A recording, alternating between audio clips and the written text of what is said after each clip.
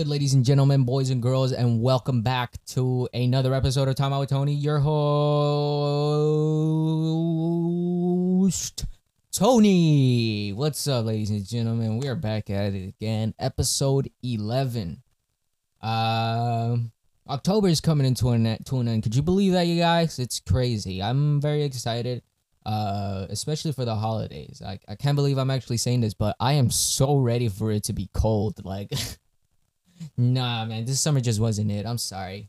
I'm used to the heat. I don't mind the heat, but this year it was just something else. I am so definitely ready for the cold. But yeah. Anyways, I hope you guys are doing very, very well. I hope you guys are in prep for your Halloween costume. Hope you find yourself warm.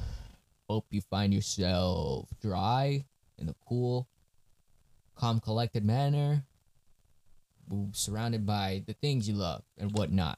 Yeah.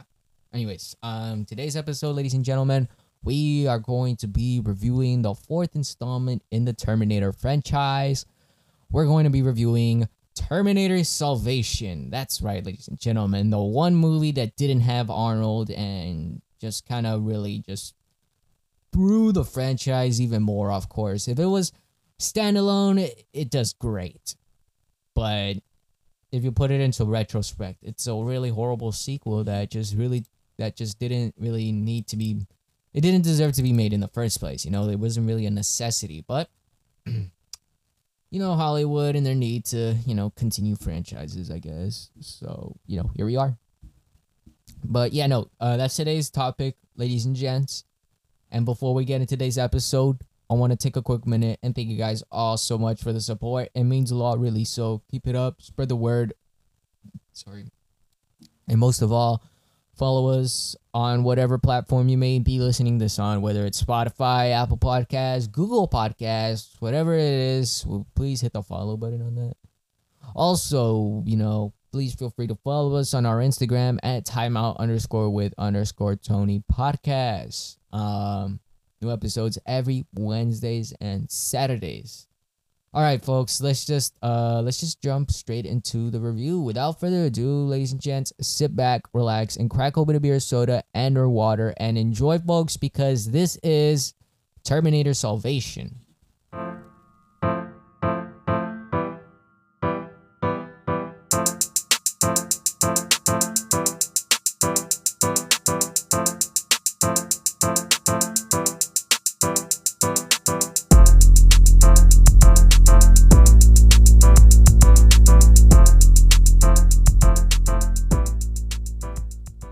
Right, so for those of you that do not know, Terminator Salvation is a 2009 military science action film directed by McG and written by John Brancato and Michael Ferris. It's the fourth installment of the Terminator franchise and serves as a sequel to 2003's Terminator 3: Rise of the Machines.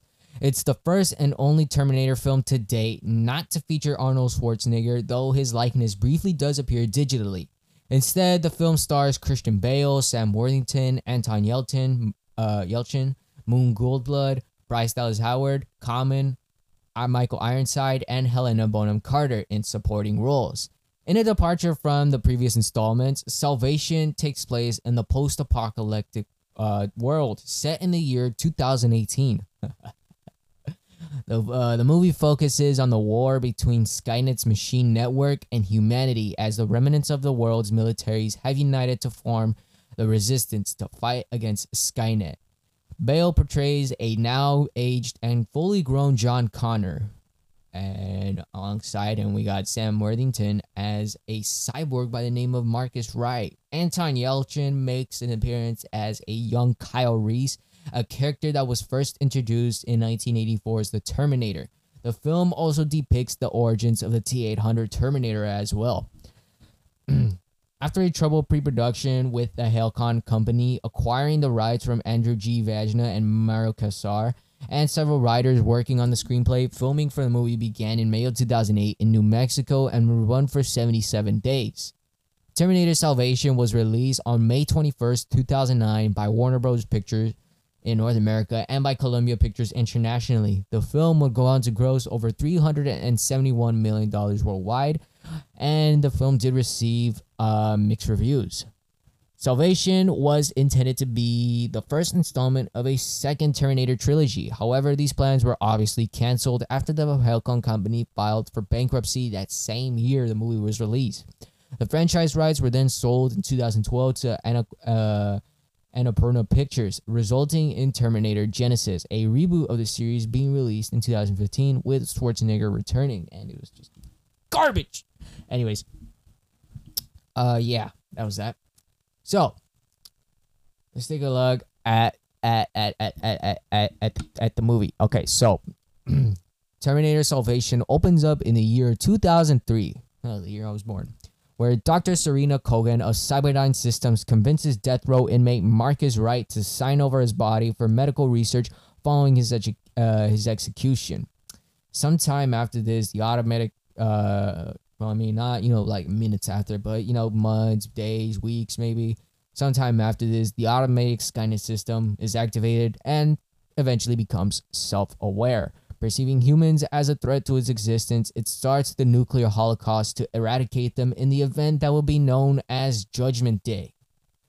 Flash forward 15 years. It's now 2018, and John Connor orchestrates an attack on a Skynet base where he discovers prisoners and schematics in a laboratory for incorporating living tissue to a new type of Terminator, which he recognizes as the T-800 model from his childhood.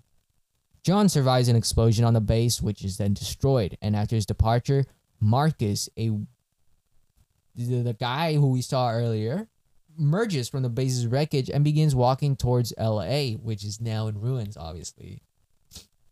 John returns to the Resistance headquarters, which is located aboard a nuclear submarine, and is briefed by General Ashdown that the Resistance has discovered a hidden signal containing a code protocol that they believe can initiate a shutdown of Skynet's machines. The Resistance plans to launch an offensive against Skynet's headquarters in San Francisco. It is decided among the Resistance that the offense will commence in 4 days due to an intercepted kill list that was created by Skynet, which plans to kill the Resistance leaders within the same time frame. John learns that he is second on the list, following a unknown Kyle Reese. The Resistance leaders do not understand Kyle's importance, but John knows that Kyle will eventually travel back in time and become his father, and realizes that Skynet has learned of this fact as well. Whoa! Arriving in the ruins of LA, Marcus encounters Kyle and a mute child by the name of Star during a skirmish with Skynet's machine. Kyle and Star are subsequently abducted and taken prisoner by Skynet. 2 Resistance A-10 airplanes are then shot down while trying to intercept a machine transport. Marcus locates down pilot Blair Williams, and they make their way to John's base, where Marcus is wounded by a magnetic landmine. Attempted to save his life, the Resistance fighters discover that Marcus is actually a cyborg with a cybernetic endoskeleton and partially artificial cerebral cortex. Although Marcus insists that he is human, John and his wife, Kate Brewster, suspect that Marcus has been sent to execute them. He then orders him to be killed. Blair helps Marcus escape, and during the pursuit, Marcus saves John's life from two of Skynet's Hydrobots, and they make a bargain. Marcus enters Skynet's headquarters in San Francisco to help John rescue Kyle and the other prisoners if he lets him live. John pleads with General Ashdown's delay to the offensive so he can formulate a plan to extract the human captives.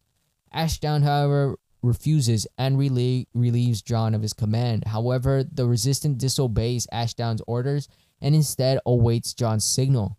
Marcus enters a base, interface with the computer, and disables perimeter defenses so that John can release the prisoners.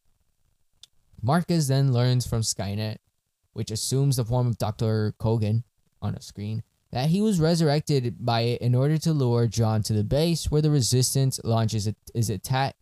And when the Resistance launches its attack, John will be killed, achieving Skynet's goal. The hidden signal that the Resistance received earlier is revealed to be a ruse, and Skynet uses it to track down and destroy the Resistance command submarine. Refusing to accept his fate, Marcus tears out the hardware, linking him to Skynet, and leaves to aid John. John locates Kyle and Star, but then gets ambushed by a T-800 Terminator. As Kyle and Star escape, Marcus appears and fights the T-800 while John rigs together nuclear fuel cells that destroy the facility. Marcus is outclassed in strength and is temporarily disabled until John comes to his aid, after which John then gets stabbed through the chest by the T-800 from behind. Marcus destroys the T-800 by tearing its head off. Him, John, Kyle, and Star are airlifted out. John detonates the explosives by destroying a stockpile of Skynet's weapons, including the T-800s with the base. At a field hospital, John's injury is deemed terminal, and in a heroic call, Marcus offers his heart for the transplant, sacrifices himself to save John. As he recovers, John radios to the other resistance that although the battle has been won, the war is far from over.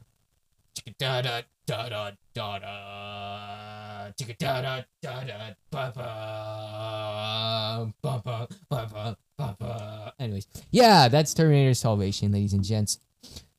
Woo! That was quite a story. Alright, so the rating. Quick. On a scale of 1 to 10, I have got to give Terminator Salvation a...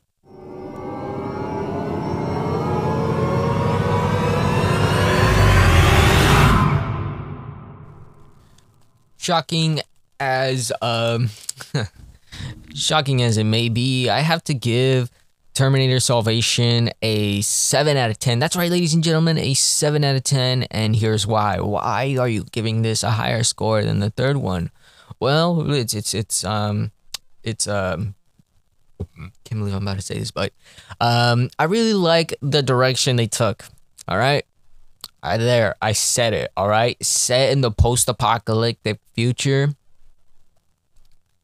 Instead of all that time travel bumbo jumbo, it's a good take, dude. It's different than what all the other directors did, back in the 80s and 90s and early 2000s.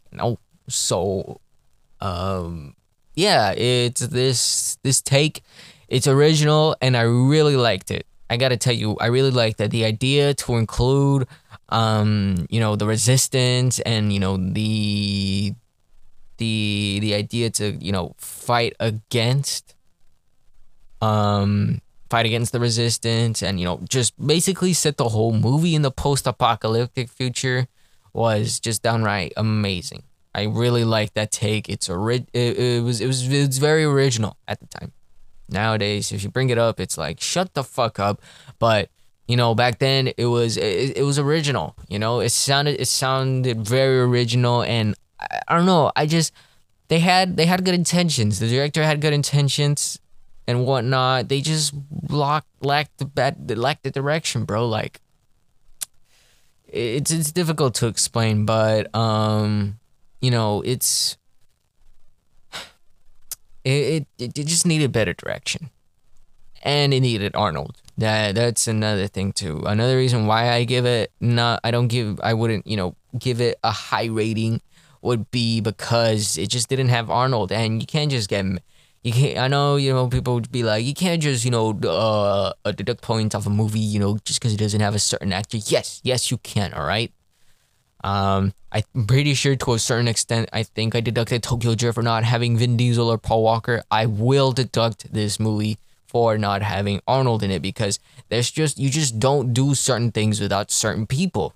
All right, people. And I get, at the time he was governor of California and whatnot, but I mean, these people seriously couldn't wait for his term to finish. Like, shit. You feel me? But then again, what do I know? Yeah. So another thing I also didn't really like was, the need to include, just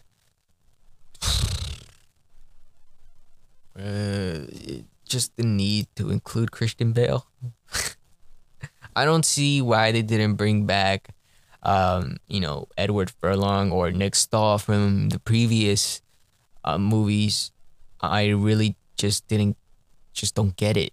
Why keep changing actors, Like, they see the movie labeled Terminator, and you got a character called John Connor, you know, but you can't just recast him, give him a different face, and hope you still rack the same amount of money at the box office. Like, shit, again, that's just, it doesn't work. It doesn't work. Yeah, no. Anyways, so, yeah, like, it was it was it was very, very annoying to like, especially when it came to the whole plot point of the whole, no, we're not gonna save the, bro, like, you're all you people god, like, why wouldn't you guys save the humans? Like, I don't know. I'm going off on a rant, and it's not very necessary.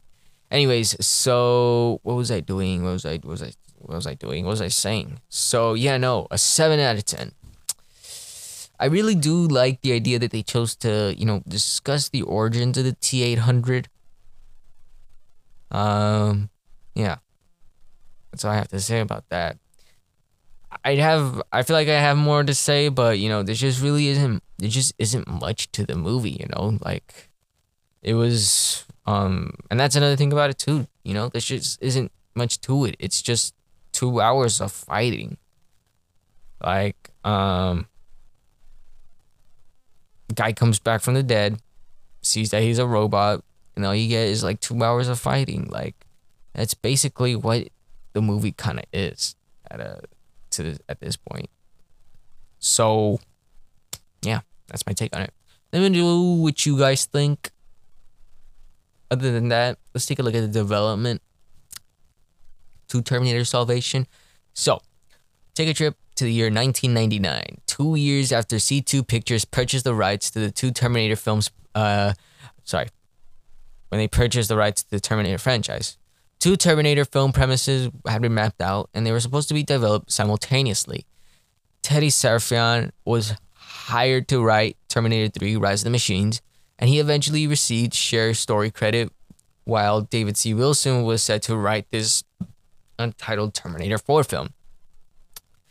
Before any revisions were done, Terminator 3 initially took place in 2001 and revolved around the first attacks between Skynet and humans.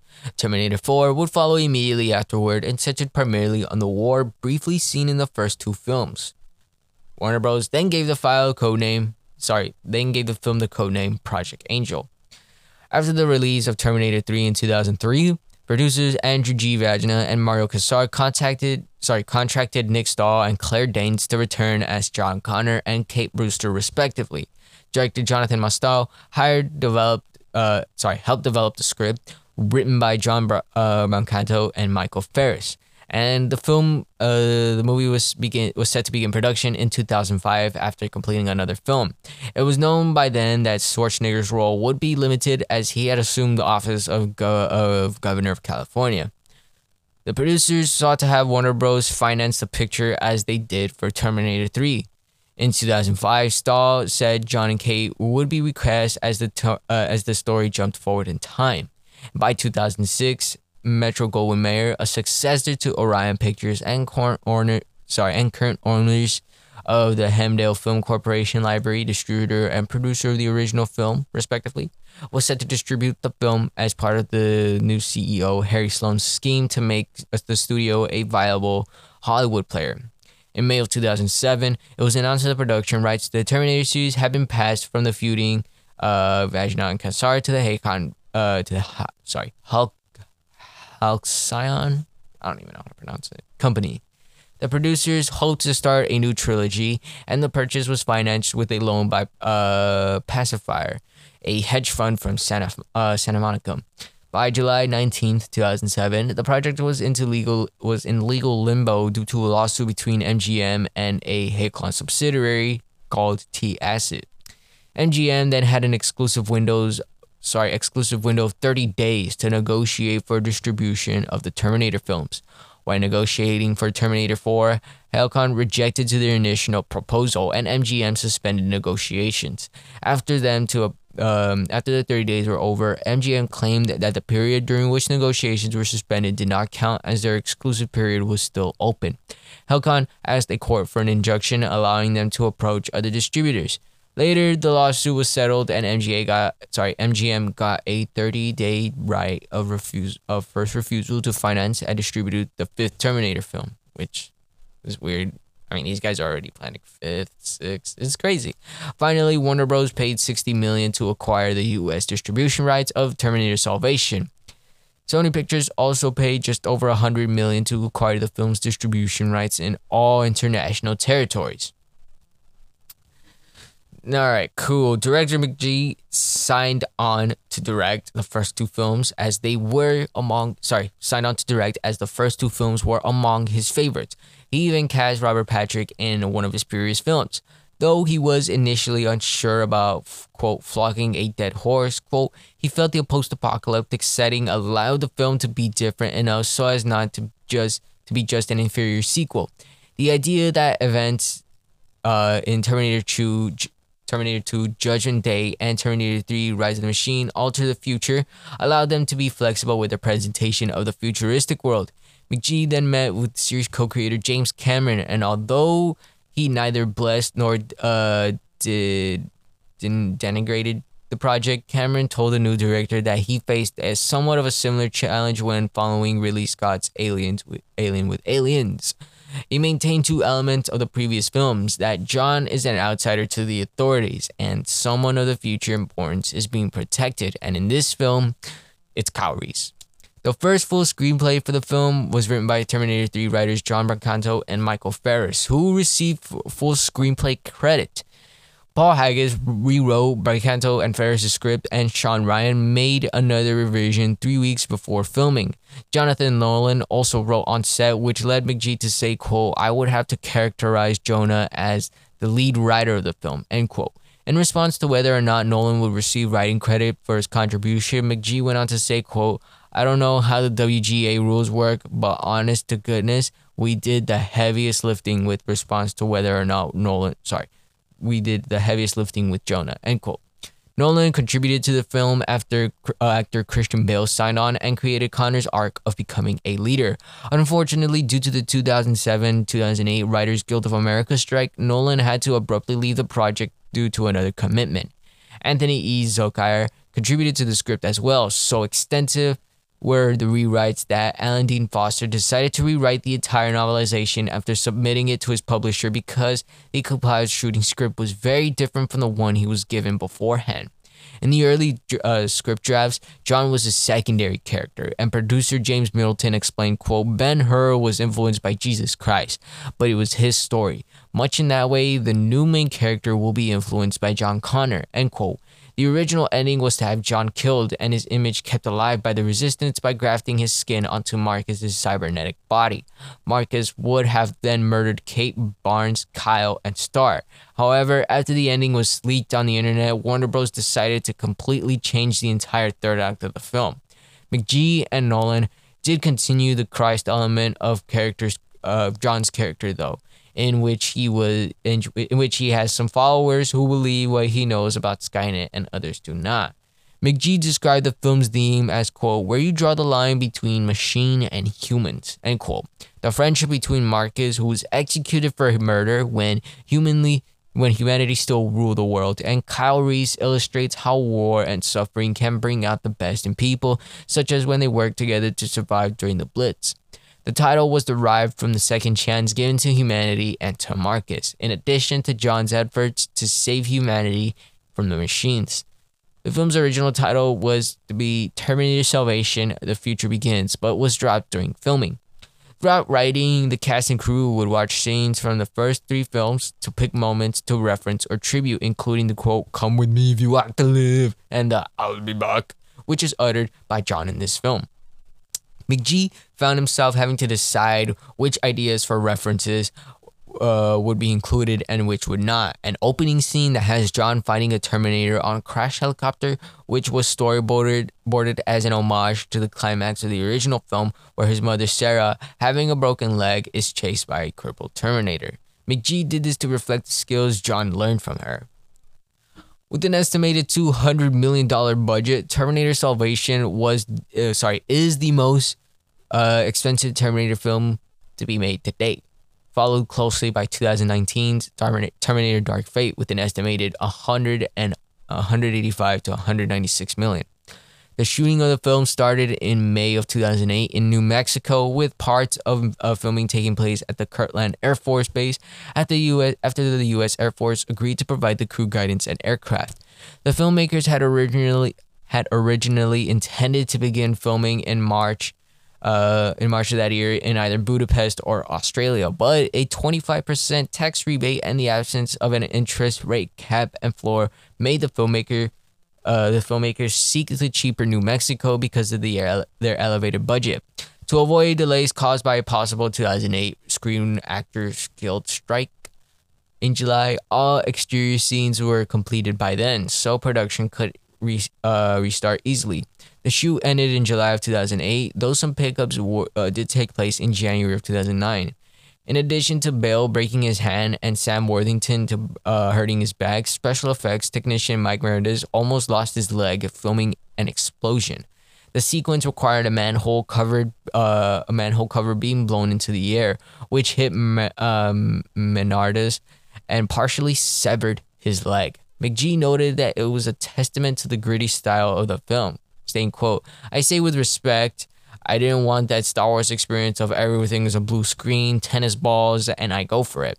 I had Stan Winston build all the machines, we built all the sets, the explosive power, so you feel that wind and percussion and the heat blowing off your eyebrows, and that you get a couple of bumps and bruises along the way, but you get it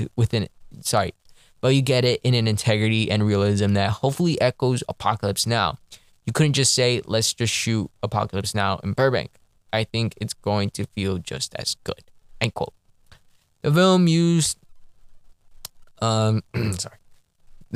Technicolor's Oz process during the post-production. This is a partial silver rendition on the interpositive, similar to the bleach bypass, which will be used to lend to the sense of detachment from the modern world McG was looking for. Industrial Light and Magic developed shader programs to make the desaturated lighting of the CGI realistic, realistic and well integrated to the on-set footage. Filmmakers consulted with many scientists about the effects of an abandoned world and instructed his cast to read the latter, as well as, quote, the book, "Do Androids Dream of Electric Sheep?"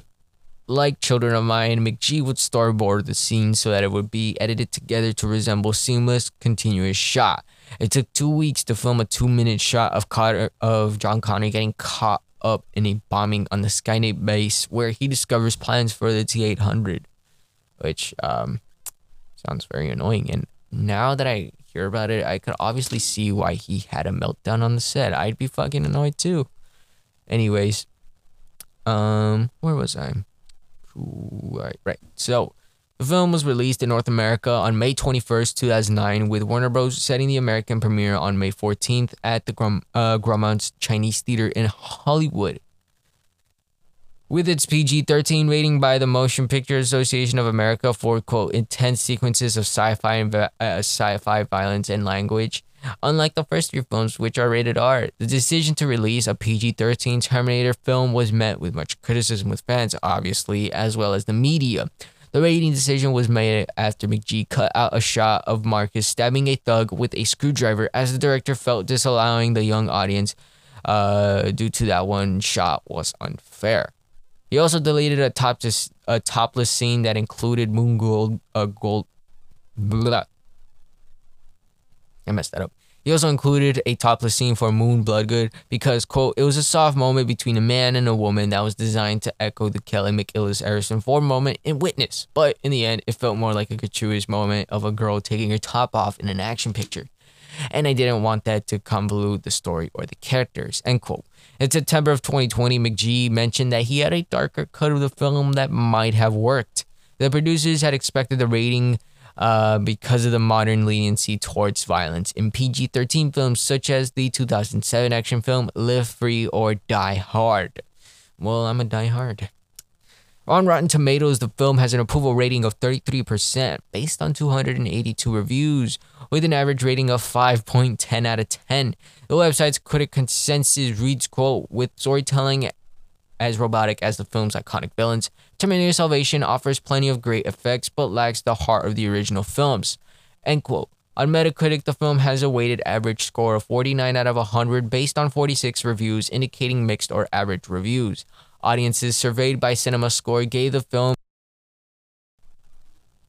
This piece of shit might just cut out on me, but I am so frustrated. I just want to finish this episode and fucking just... Oh my goodness. I don't even care, bro. Whatever.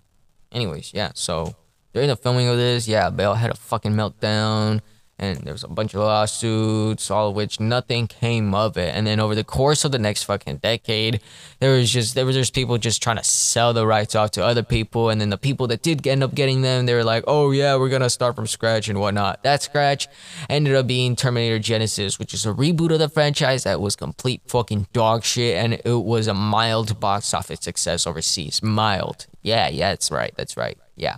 And in terms of a Terminator Salvation story, that's pretty much it, folks. That's pretty much it. I am too frustrated to even continue with this episode. So, without further ado, ladies and gentlemen, that concludes our episode. Thank you guys all so much for listening. Please follow us on whatever platform you may be listening to us on. Follow us on Instagram at timeout_with_Tony Podcast. New episodes every Wednesdays and Saturdays. Thank you guys all so much for listening, and we'll catch you guys later this week. Thank you, and don't drink and drive.